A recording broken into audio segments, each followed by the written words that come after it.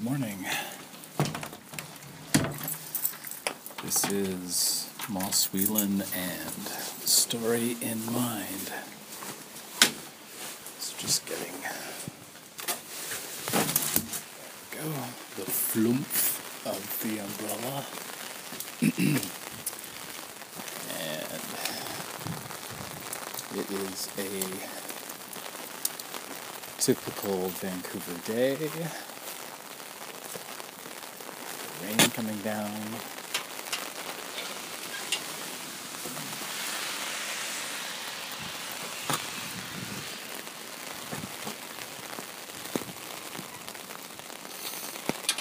There we go. Now we're on the other side. Okay, so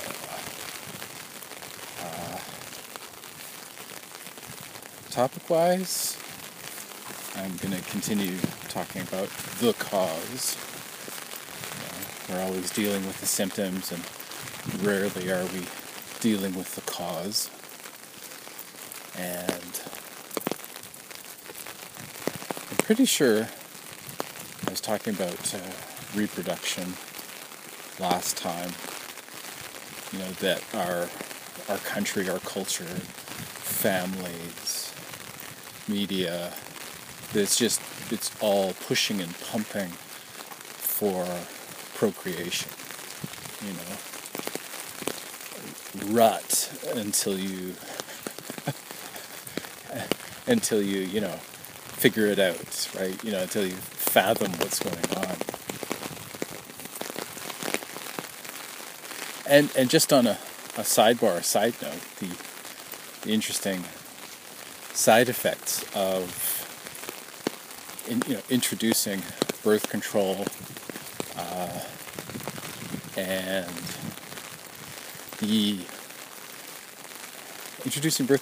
then the knee-jerk response from various facets, the religious. I'm thinking right away of the Catholic response that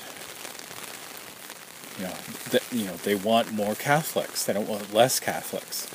They want breeders. They want accidental breeders. They want confused couples getting together, and codependence sort of whipping on the frenzy. So, what is it? Then we have a decrease in unwanted pregnancies. We also have a decrease, apparently, the statistical voodoo that there is a decrease also in incarceration, prison population, and let's see what else.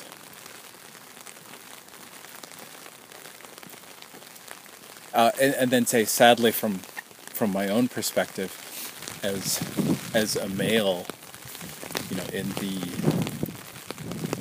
majority culture of Canada, it's sort of like this sort of perception, a confusion of what is supposed to be done. Like this, on one hand, we're being whipped on by, media and family culture, and to go and to copulate, to reproduce. And then at the same time, there's the push of, not wanting. And so say where a male can leave the situation,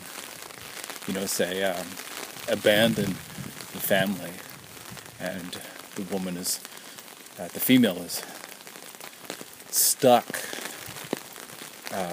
with kids, single parent.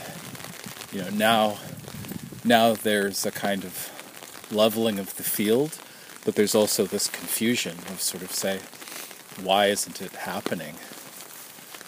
And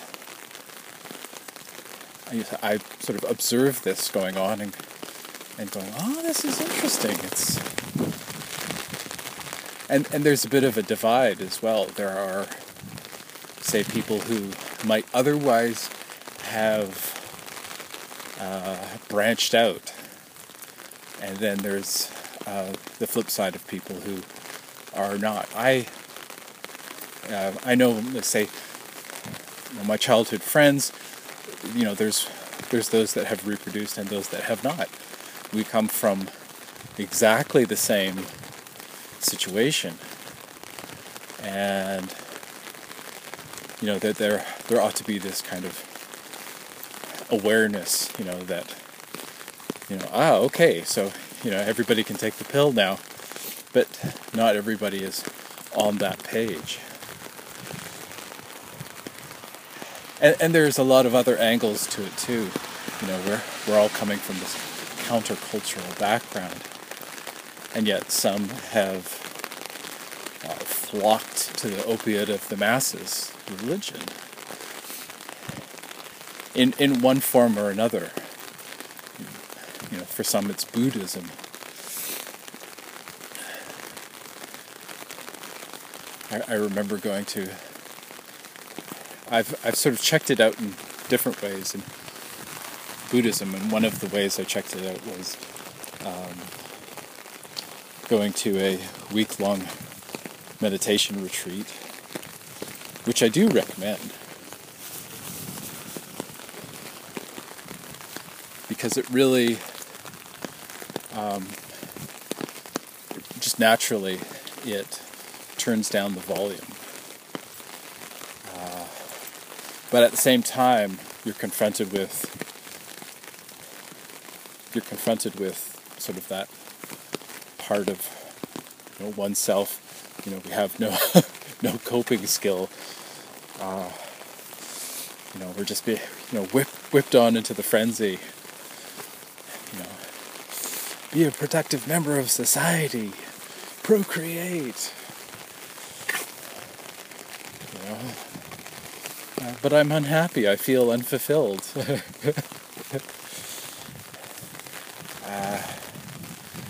So I went to the week-long silent retreat, and then I also did, locally they have a Zen Buddhist temple. And I'm bringing this up because there's this argument of, I had one person tell me that from my extended family that Buddhism was more of a philosophy, and it was going to the Zen Buddhist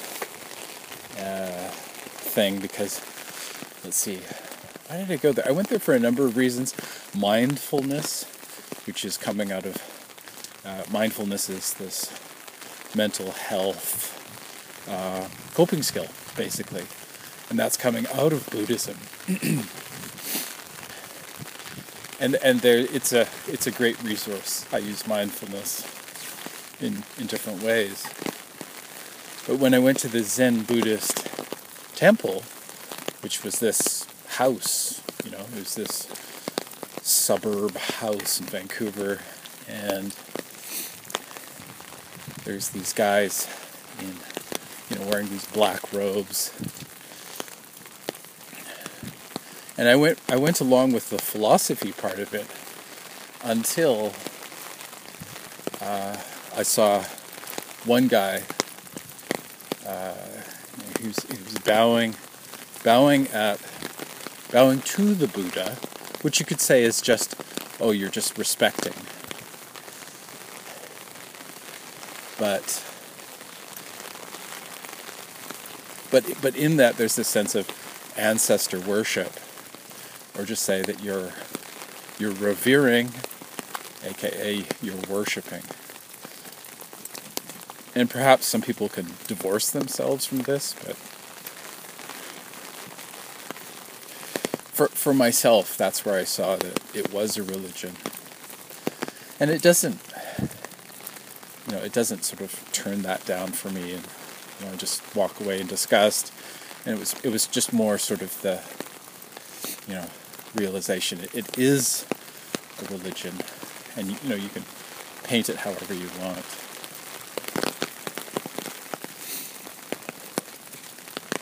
I think too, I remember what I saw was that it was an act of imitation, and sort of revering as, that looking up to, right? I want to be like this person, modeling oneself after.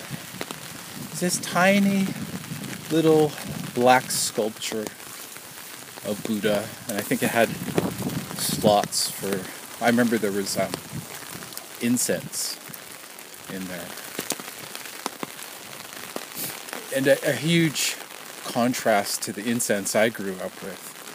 I remember the smell of incense as a child, but it was used to mask the odor of marijuana / cannabis. And then but it was also this badge of coolness, right? It's like you were engaged in the Oriental. You were an exotic person, aka a freak.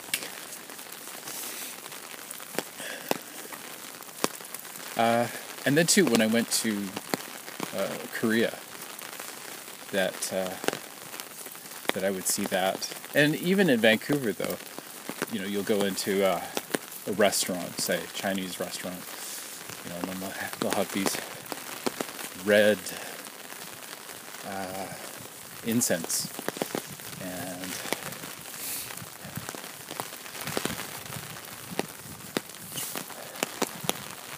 let's see.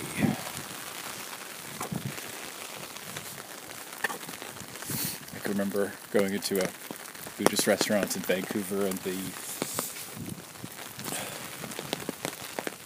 religion was on the menu. Normally there wasn't any religion really. They had a idol. I think it was a bodhisattva, which is this kind of angelic, a person who has attained enlightenment and then returned to help others on the path. Kind of like a saint, so it would be a Buddhist saint. And so the whole while eating this vegetarian supper, deep fried tofu, which is amazing if you get a chance. But the whole time, this woman with a shaved head had a microphone, and she kept saying over and over again, "Big heart," like huge heart, big heart.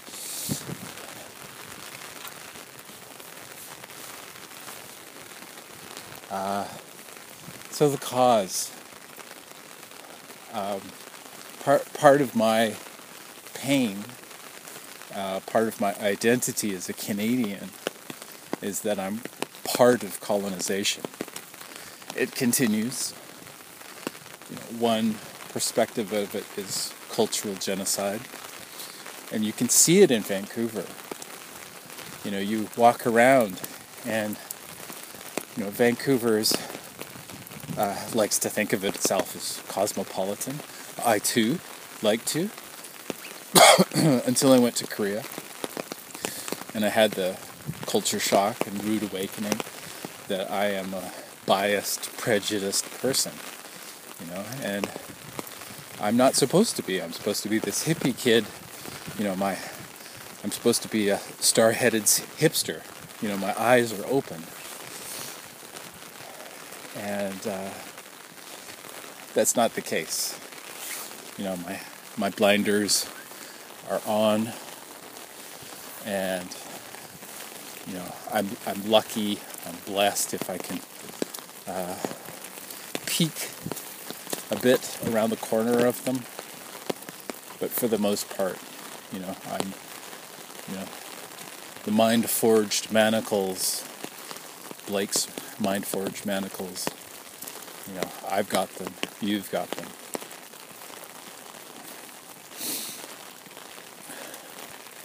So, why? If it's such a terrible thing, why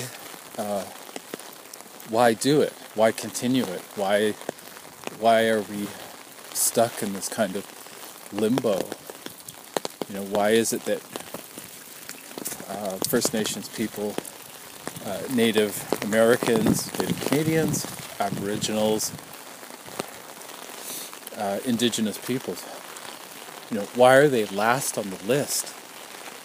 And what's going on with that? Why are there suicide rates in that group of people?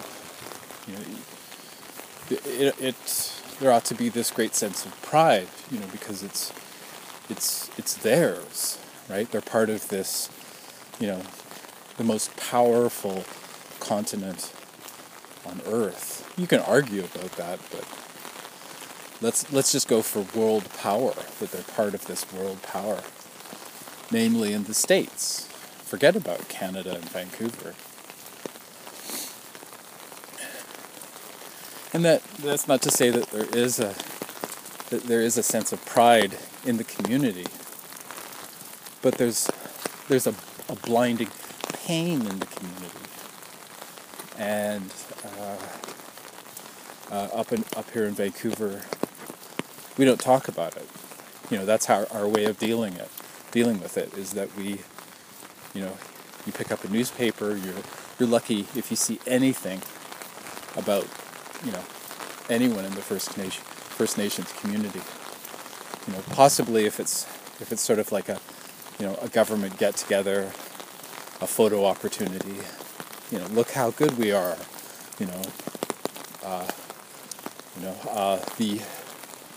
The monolithic culture. We're good oppressors. Shake hands. So why do it? And it's all about sovereignty. As soon as we start handing over, handing over, even just 50% equality, it's the illusion of that. That's what's being offered.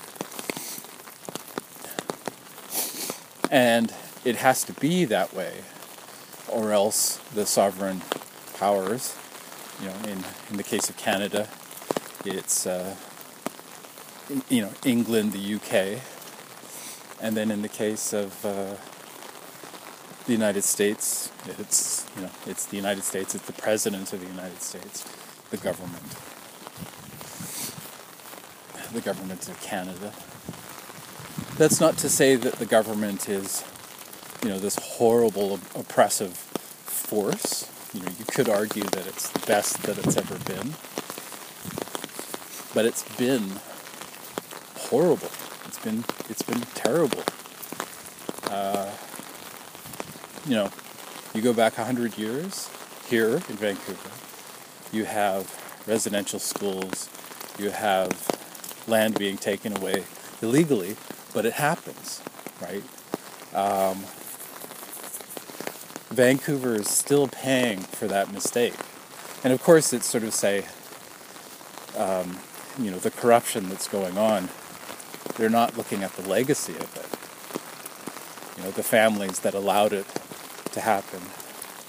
The big one for me here in Vancouver, I have my home city of New Westminster, these sort of sub-cities. And so in my city of home city of New Westminster, there was this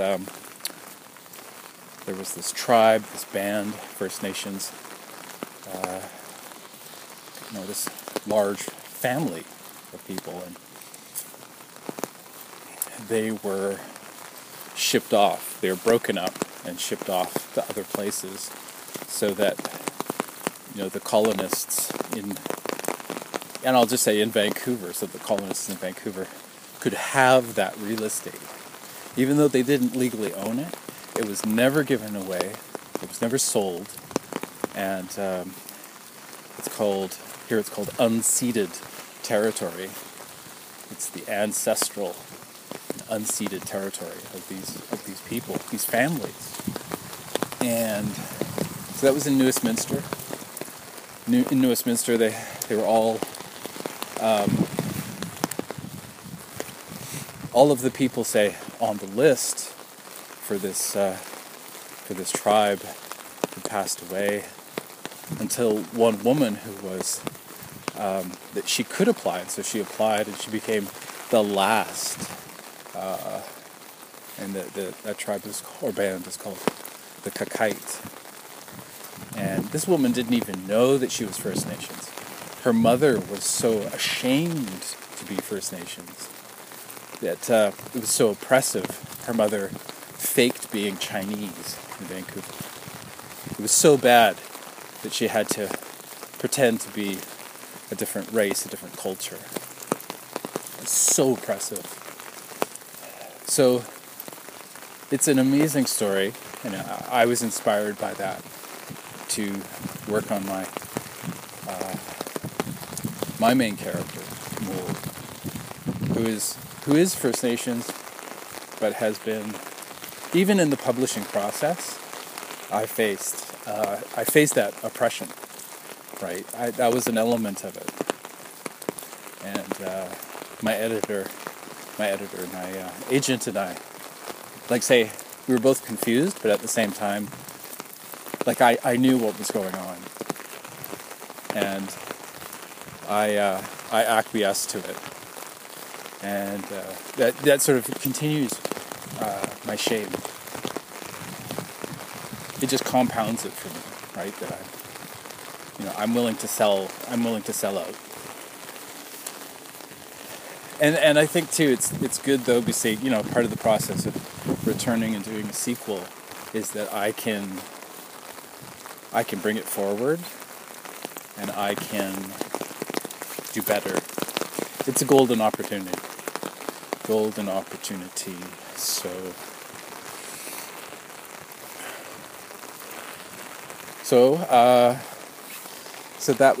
that's New Westminster.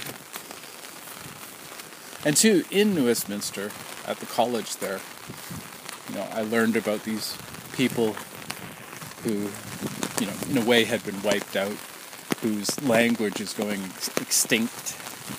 The Salish Pacific Northwest Coast language. It's a language.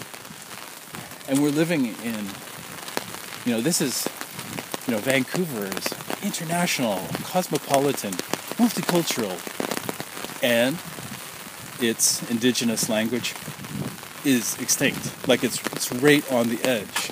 There's no more, people that speak it, that were born into it. It's been archived. In university, I talked with a linguist. I did something called work study, something like that. And I was working just a little bit with this linguist, and it was another small tragedy finding out that it's over, right? It is a dead language. I have made it dead. We have made it dead. And what can I do? So I go and I, look at the words and everything and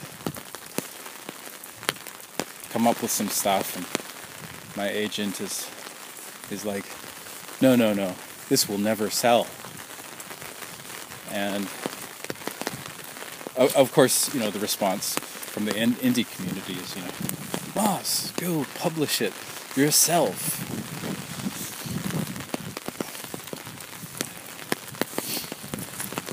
Brothers and sisters.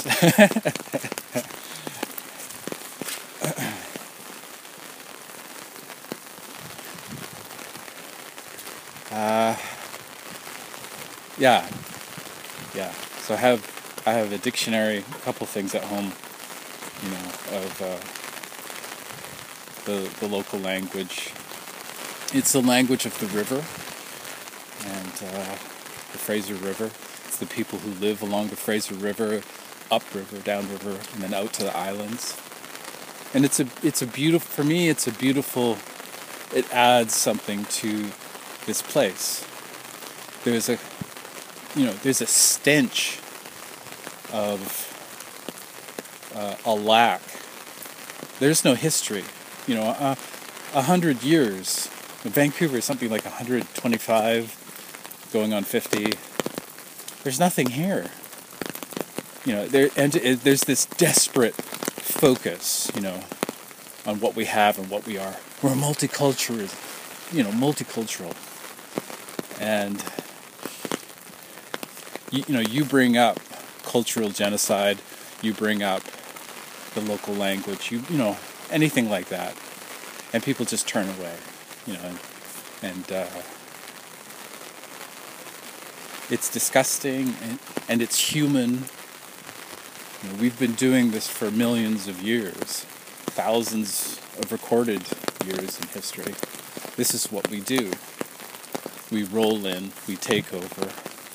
Whether we're the Japanese in Korea with their failed attempt to colonize, abducting teenage girls and,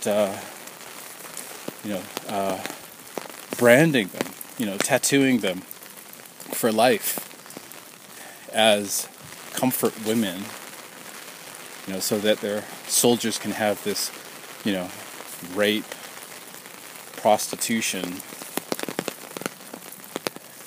that. And to this day, the Japanese still, right? They'll pay money, but they won't apologize. Because if they do that, they lose face. It's all about the facade. It's all about your honor. And, there's a pros and cons to that. You watch a samurai movie, and you get it. It's like, oh yeah, these are knights in shining armor. But they refuse to take responsibility.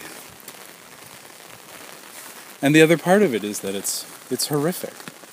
You look at any other act of genocide and you talk to the people,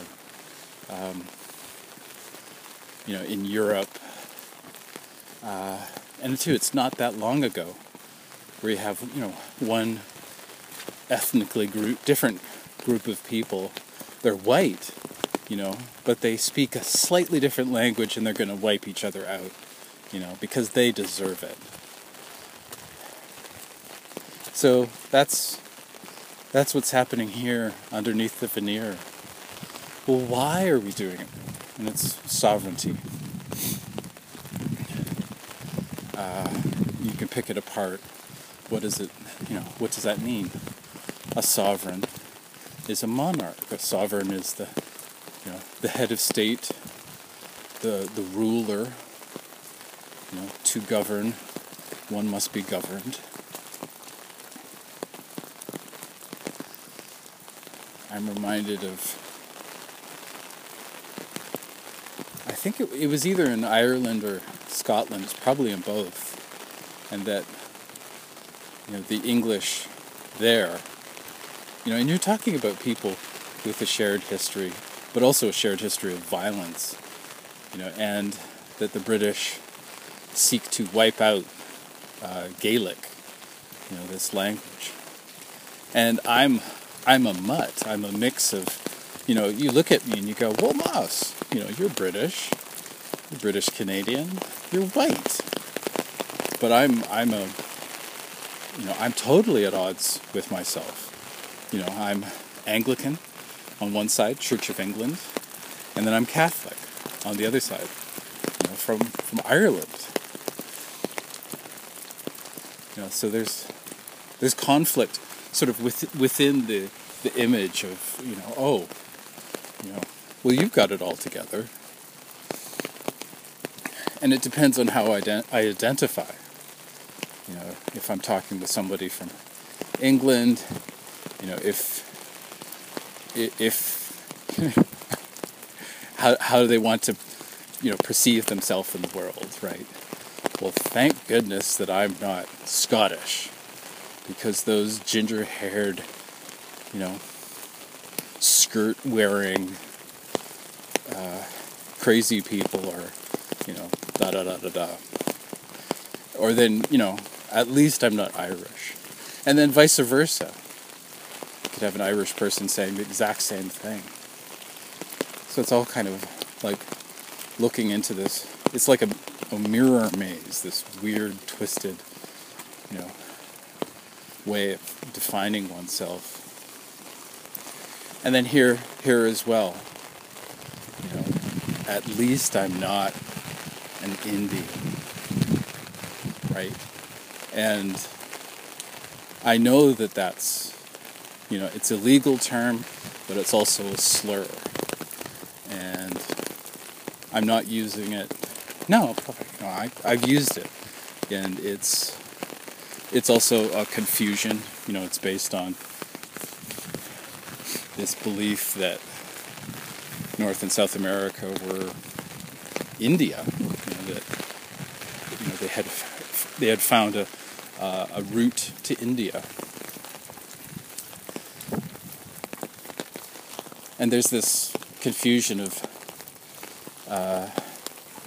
East Indians just saying that they're Indian, and then it's sort of, you realize that, in the North American context, right, that's not polite. But if you go outside of North America, right, in English-speaking circles, I'm pretty sure that India, that's not even the name of the country, the nation. But, within this context, that there's this back and forth between the term of what it means. They too, East Indians, as opposed to West Indians, that they too were under the thumb of the British Empire. This Eurocentric, temporary empire. And too, that they, in a sense, there is this colonization that happened. You go there, the government is based upon the British system. They play cricket. I don't know if we play cricket in Canada, but they play cricket in India. And there's lots of elements that have passed back and forth. This sharing of culture that is very human.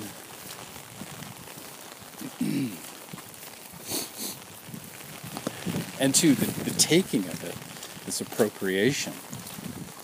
The British love their tea, but tea isn't British, right? It has become British, and it's this appropriation. And to be British is to have, your cup of tea. And so it's this horrible human thing we do.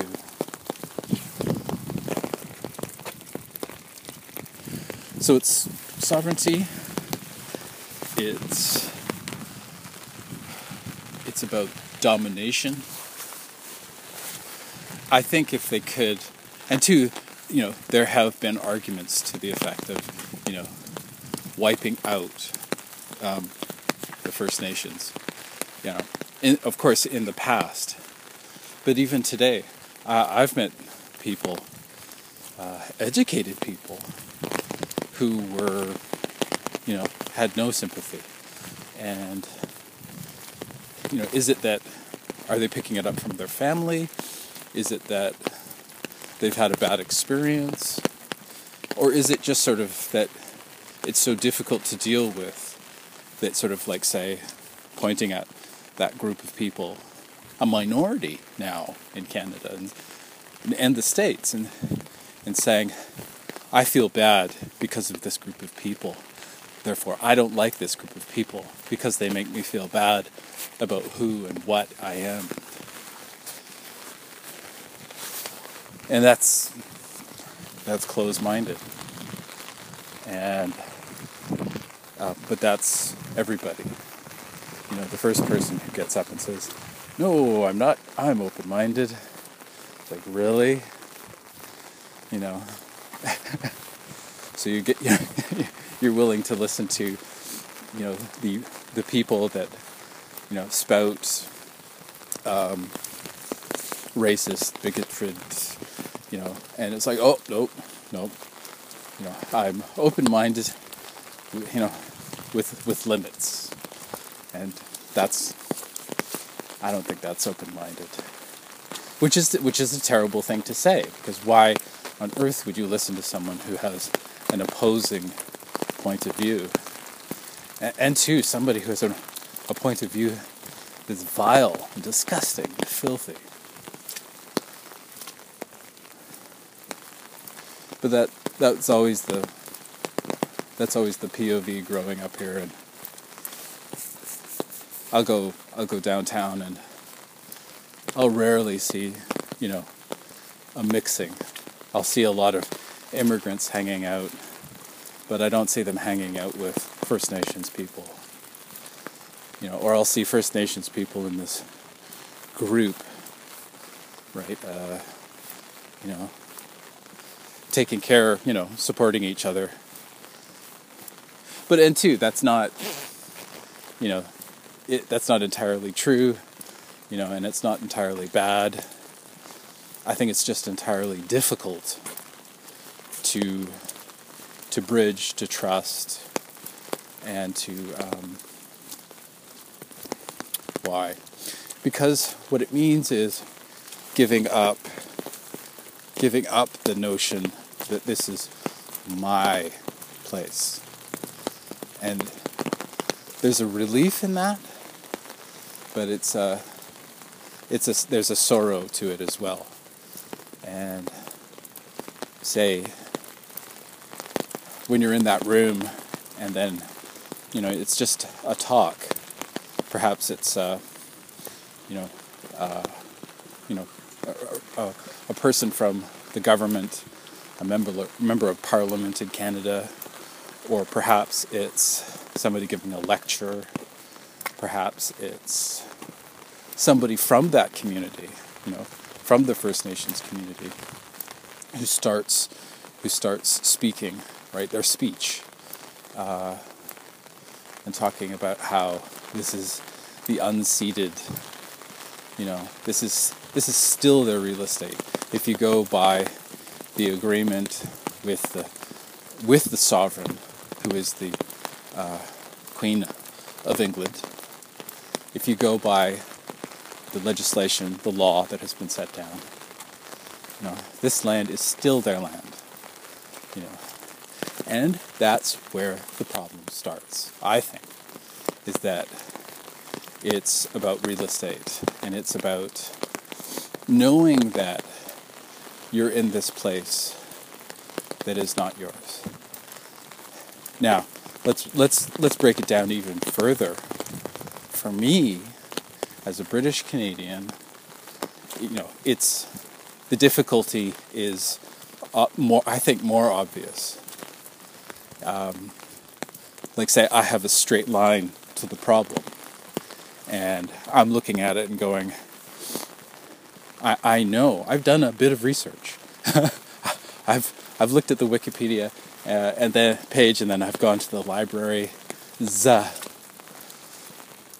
and I've talked with a few First Nations people locally, and not enough, and there's a wall in the way, and I think this is, talking about it is my way of, digging that hole or communicating over the top of the wall to other human beings, and who I live with.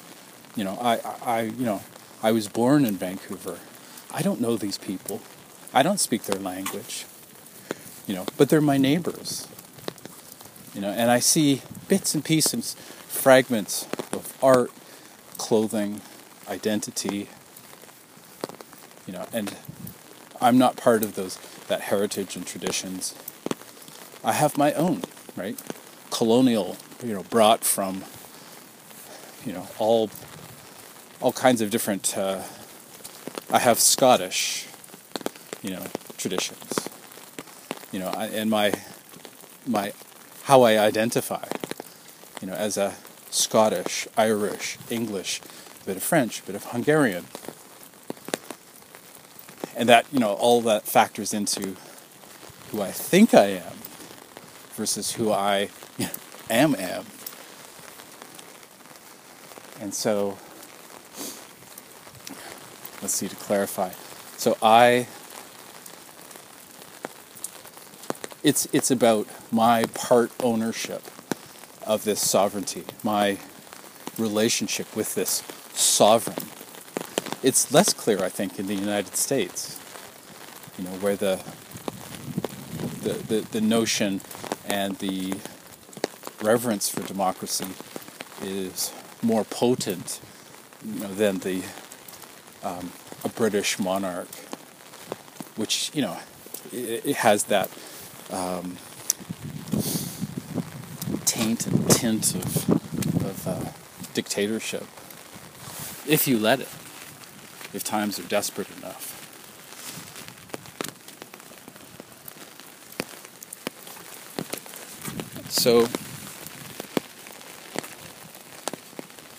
So for me, it's plain Jane. Standing in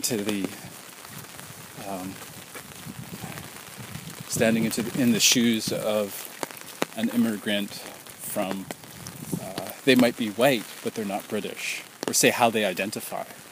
They've just come over. They don't have anything to do with England. Maybe they speak English very well. They're an Anglophile. But they come here, and they don't identify as the oppressor. They don't identify as, British Canadian. They don't have that sense of history. I can take my history back to the Mayflower. I can do that. One strand of my family came over in the Mayflower. But then there's all of these others, later strands, coming here, say, 100 years ago. From, say, a couple 100 years ago from Scotland, to farm in the prairies. Wanting that bit of land and opportunity, this invitation. Come over here, beef up the population, support the sovereignty. So I have that identity that I look to. And then say you have someone who's coming in, they're going to look to me, right? Say, I went to Korea, and I was shocked, because they said, we were talking about Canadians, and they said, oh, no, you're Canadian. And I was like, well, no, there's the First Nations. Oh, not them, no, they're not Canadian. You're Canadian. I was like, well, we have a lot of Chinese people living in Vancouver. They're not Canadian. You're Canadian. And it gave me this really, I felt disgusting. And then you might say, and well, you should. And how do you live with that garbage? That your whole existence, is tied into this real estate, right? And that,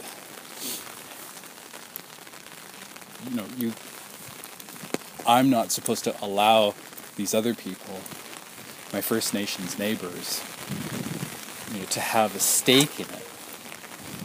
Oh, they can buy a place, but sort of in the zeitgeist or the paradigm, right? That they're on the outside. And it's terrible because it's like, it doesn't matter, you could be born here, there could be a mix, but there's always going to be this, say, judgment, where you fall.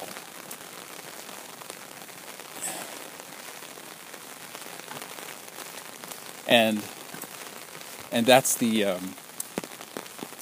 that's what goes on in Vancouver. There's this, like, say, I thought it was 50% Chinese population, but then I heard it's 30%. So I'm not sure, why is it the statistics is like that? Where did this 20% go? Have they moved outside of the city, or the area? They've gone to Alberta, the province / state next door. But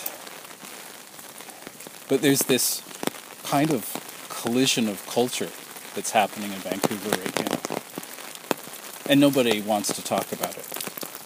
Except, there's other people who will talk about it, especially in the Chinese community. For myself, I'm on the lookout for the Creole, which is a mix of language. That there ought to be a Creole of Chinese and English. One term for it is Chinglish, and it would be Vancouver. So there would be a type of Chinglish.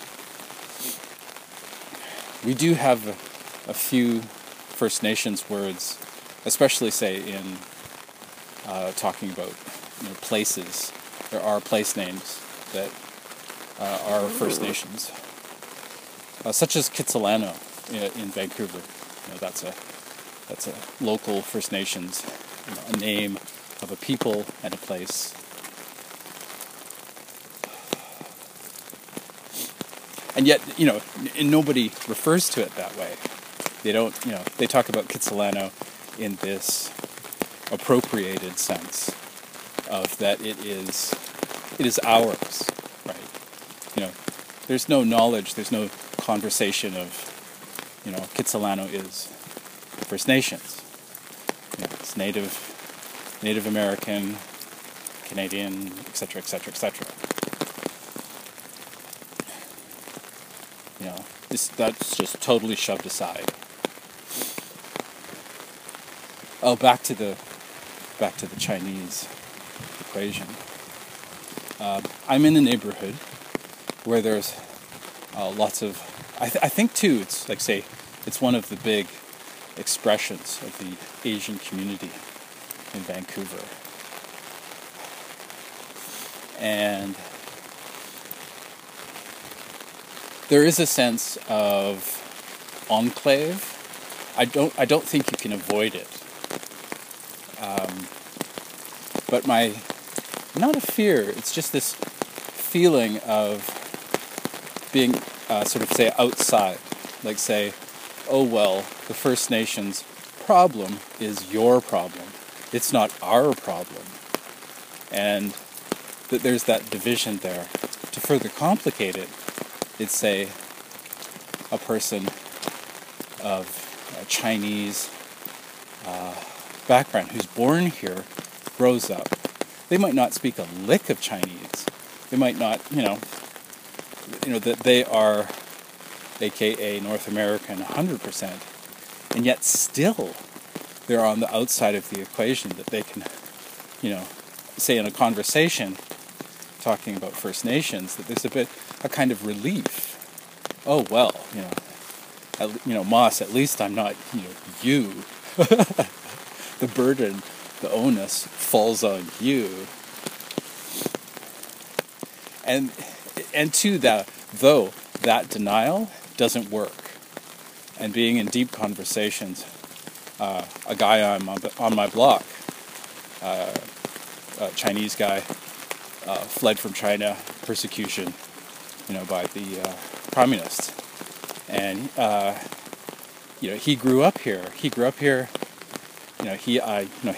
identifies as Canadian, and the sense of Chinese-ness is not there, and in our conversations that say we agree, and yet our hands are tied at the same time. It's almost like we have to stop being who we are. That he has to stop being an immigrant, right? He has to be the person who goes out of his way to connect with this community. Instead of, it's weird to be talking about, right? My community versus your community. And at least I'm not in your community. And then too, I'll get these moments of bias, right? That, what is it called? There's that horrible phrase, the white man's burden, right? Oh, well, we've got to carry this situation with these other people. And that's not where I'm at. And I'm not the person to talk to about the situation. And say, the continuation of it, because it is cultural genocide. It's a slow cultural genocide. It's a slow squeeze and strangulation, and will wipe you out.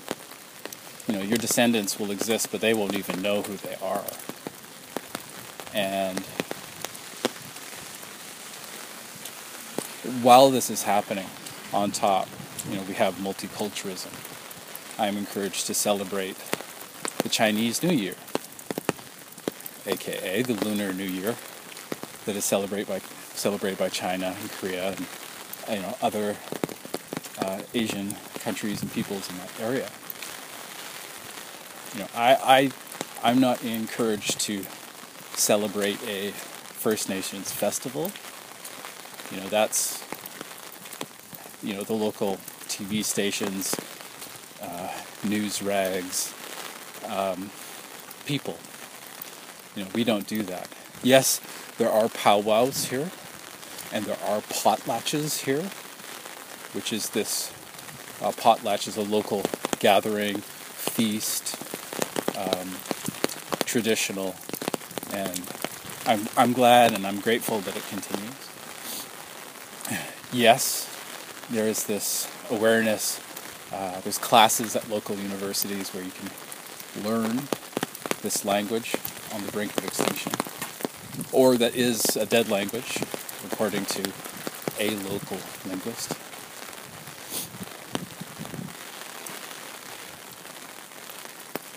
And so it's this push and pull. It's the worst parts of ourselves in Vancouver versus the best.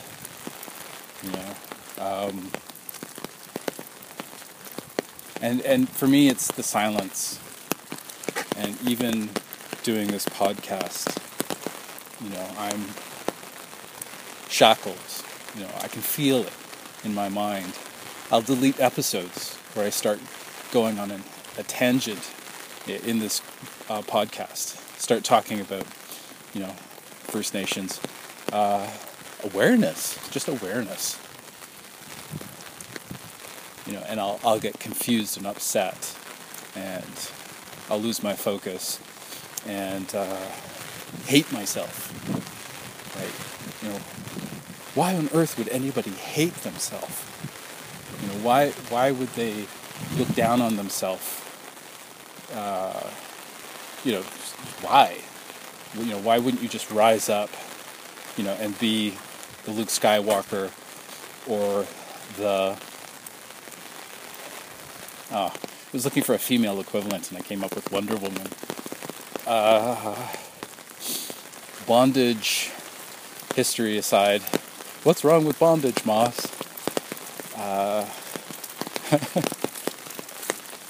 Go do your research about Wonder Woman. We're not talking about that today. Let's see. Bondage. No. First Nations. Why not be that hero?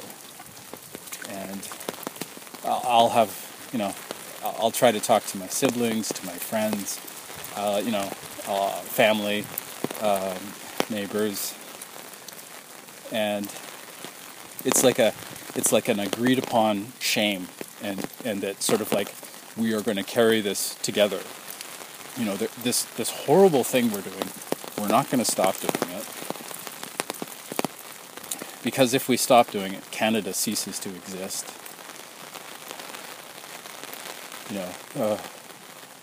Our big bad sovereign is not a big bad sovereign, right?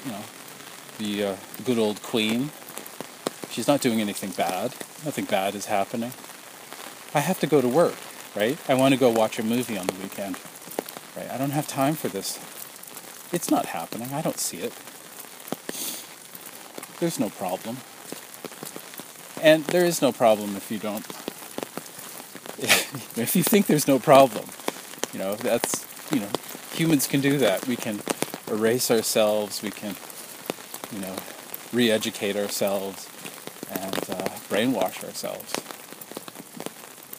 And I think that deep down at the core of every North American, anybody who's involved in this colonialism, and going down into South America, the atrocities of the past continue. They haven't gone away. The fear is that, we're going to lose everything. It's going to flip around. They are going to oppress us. Really? Yes. That's what this is all about. It's all about,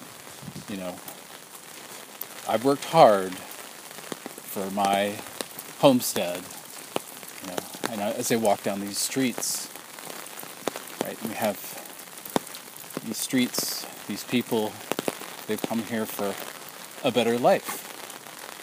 In the Chinese situation, really, seriously, they are escaping a dictatorship. It is a dictatorship. It is not a democracy. And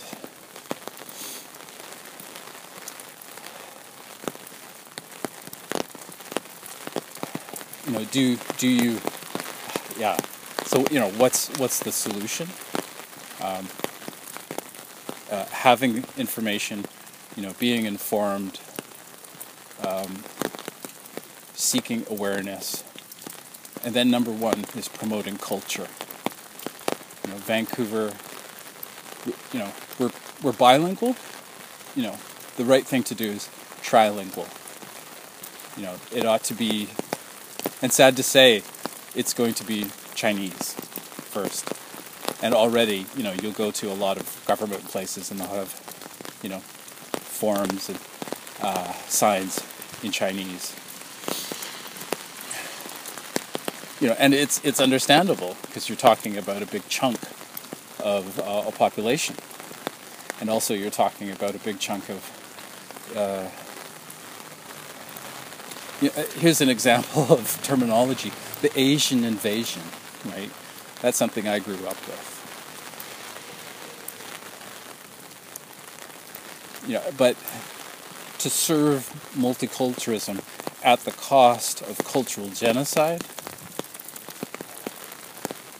make your decision. The Chinese Canadians I know would never sign up for that. They would never agree to that. And that said, they are enchained. They are born into bondage, mind-forged manacles. They have, they want the Canadian dream. They want the American dream. It's not about coming to Canada. It's about going to the United States. Even I want to go to the United States. I want to write Hollywood movies. I want to be published in New York. I want to be interviewed on the Late Night with Stephen Colbert. Yeah, I barely exist up here. I'm sure I know more people in the United States than I do in Canada. Well, that's hyperbole. But that's how it feels.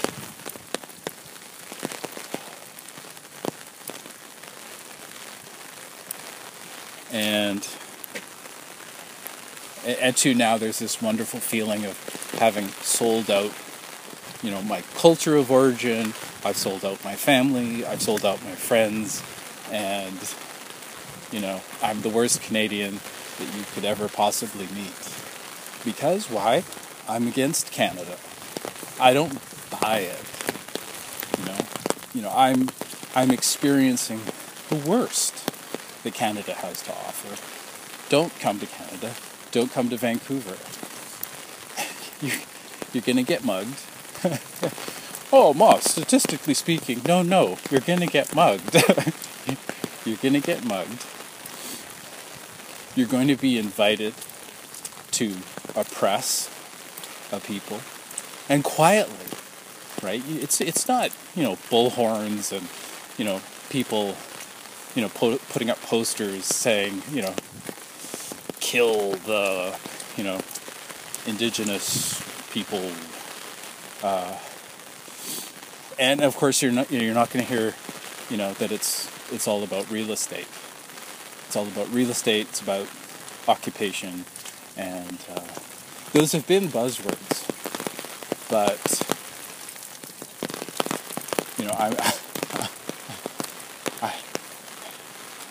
I'm not on board. I'm doing my own thing. This is me. I'm not part of any group.